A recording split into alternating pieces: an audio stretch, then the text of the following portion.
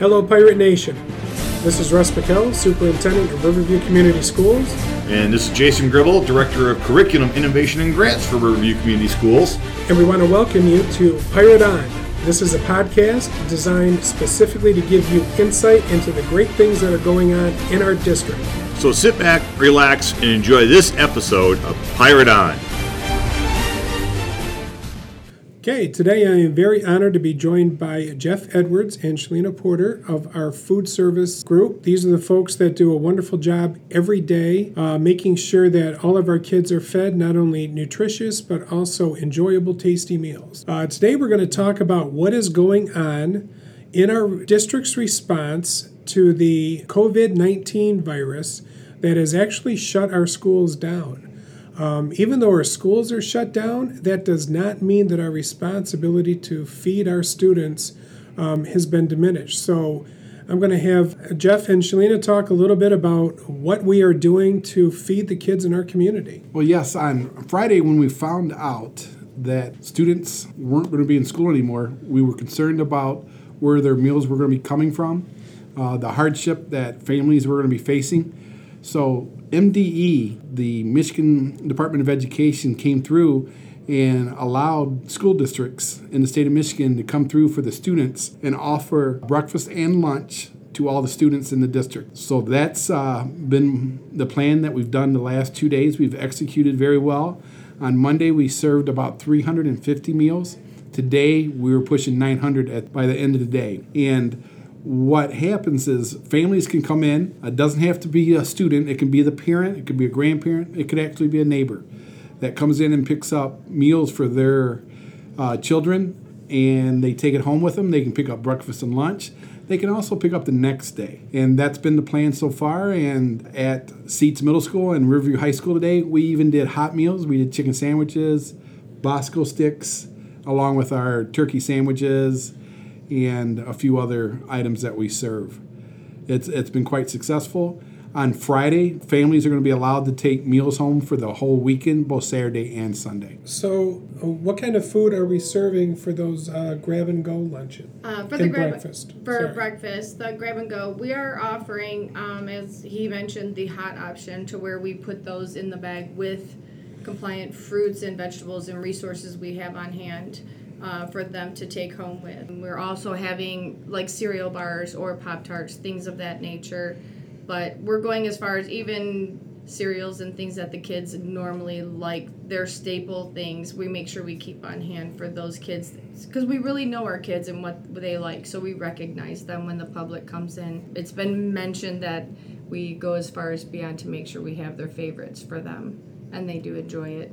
We're seeing all different sorts of stories. It may not even be a matter of a free, reduced, or a paid situation. It's a matter of the store shelves are empty, and yesterday many lost their jobs. So it is a matter of us extending our hearts out and our resources to reach community members or save the resources they have at home and use ours. We have the availability to provide to them, and we want them to understand that we're here for them, so we'd like them to use our resources as much as they can and save theirs for at home. So, Jeff, we talked a little bit earlier that we're going to start to put something in place, especially for those students that live in the apartment complexes. Can you kind of tell us what the plan is for that and how soon we can probably see something like that happen?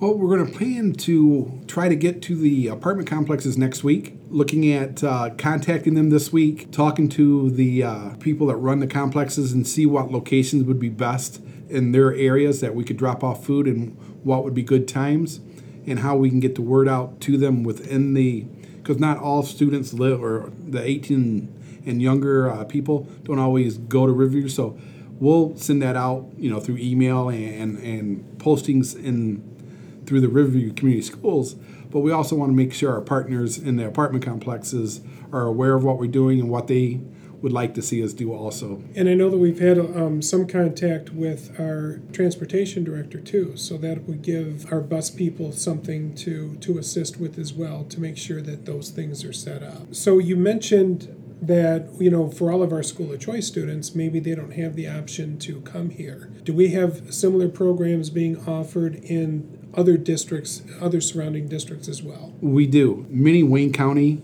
school districts do have that offered. Many in the area. I saw some numbers yesterday just from our company, Chartwells.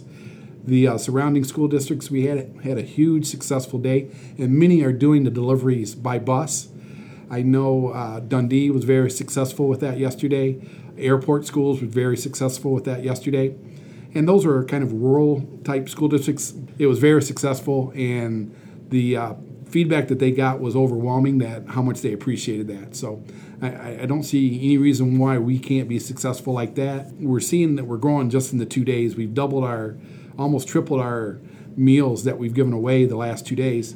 And with delivering to certain areas in the district that are more of a need, I think it's going to be a fabulous thing. And I know, having conversations with some of the other Wayne County superintendents, we're actually compiling a list together of all of the locations in Wayne County where families can drive up and get this same type of service. So I think it's a great extension for all of the communities around to make sure that all of the children are being fed regardless of where they attend school. And this includes many of our homeschool students and many of our private school students as well.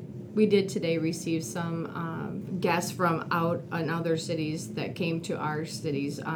Their meals had run out and wanted to know, it was on Facebook, do you only accept Riverview? And we said we gladly accept it all.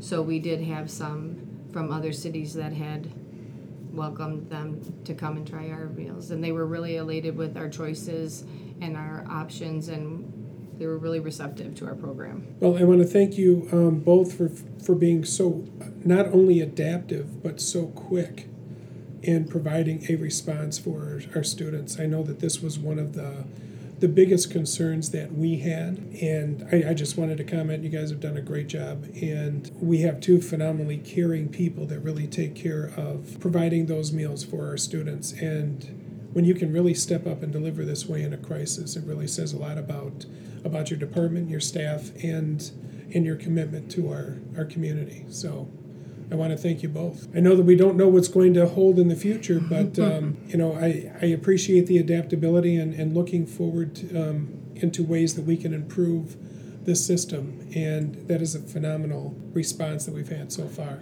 Absolutely. The more we can reach, the better. So for the people that are just hearing about this for the first time, or not necessarily responding to getting the email, whatever else, what are the locations and times that we have for families to come and pick up these meals? Well, after talking with the superintendent, he wanted to make sure we hit all areas of Riverview or come as close as possible. And we are currently serving at Riverview High School in the main lobby. You can come in there. We're also at Seats Middle School, right where the auditorium entrance is. And all sites are from 10 a.m. till 12. We're also at 2 elementary schools. We're at Memorial Elementary in the entrance by the staff parking lot. And we're also at Forest Elementary, and we are in the main lobby, the front entrance there. Again, all times are from 10 to 12. And you can pick up lunches, breakfast and lunch for that day. And you can also, if you don't want to come out 2 days in a row, you can pick it up for the next day also. And again, I think on Fridays, it's a no-brainer for us. We're going to be offering for the weekend also. So you can pick up meals for breakfast and lunch for Saturday and Sunday on Friday. Excellent. Thank you. I hope you enjoyed this episode of Pirate On.